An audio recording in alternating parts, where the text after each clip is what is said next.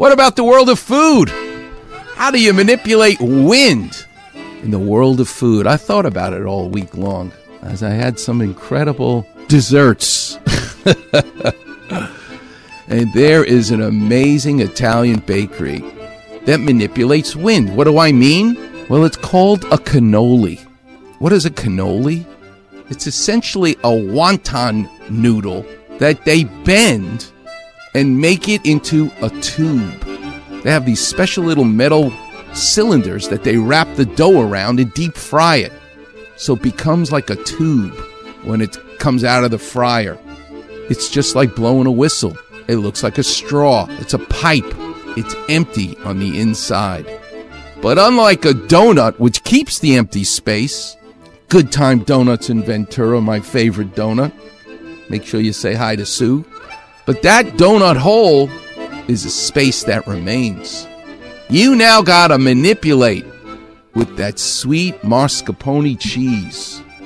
Sometimes they put pistachios. Sometimes they put chocolate chips. I am a cannoliologist, right? If you know the heart, you're a cardiologist. You know the nerves, you're a neurologist.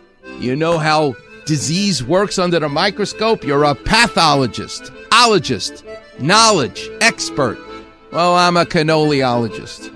I've been eating them my whole life in Italian bakeries like in New York. If you ever go to New York, go to Little Italy, go to Ferrara's.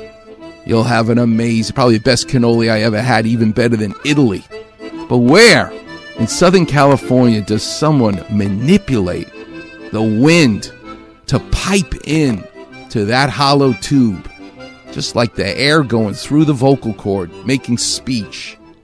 Your trachea is like a cannoli shell, and the words and the humming that come out of that air from your lungs go through it, just like piping that cheese, that sweet cheese, and then dusting it with powdered sugar and chocolate chips and pistachio. Where are the best cannolis? In Southern California. Well, I had one recently. Oh my God. It's in Agoura, and it's called Carrara. Just like the marble I like to sculpt in. Just like the marble that Michelangelo used for all of his sculptures that I use for my sculptures comes from Carrara, Italy. Massa Carrara. That pure white stone. That's what it's called, Carrara. Until next week, I'll leave you with Volare, which is in Italian, I'm singing and I'm flying, which we do each and every Saturday.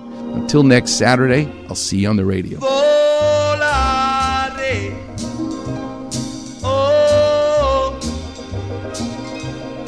cantare.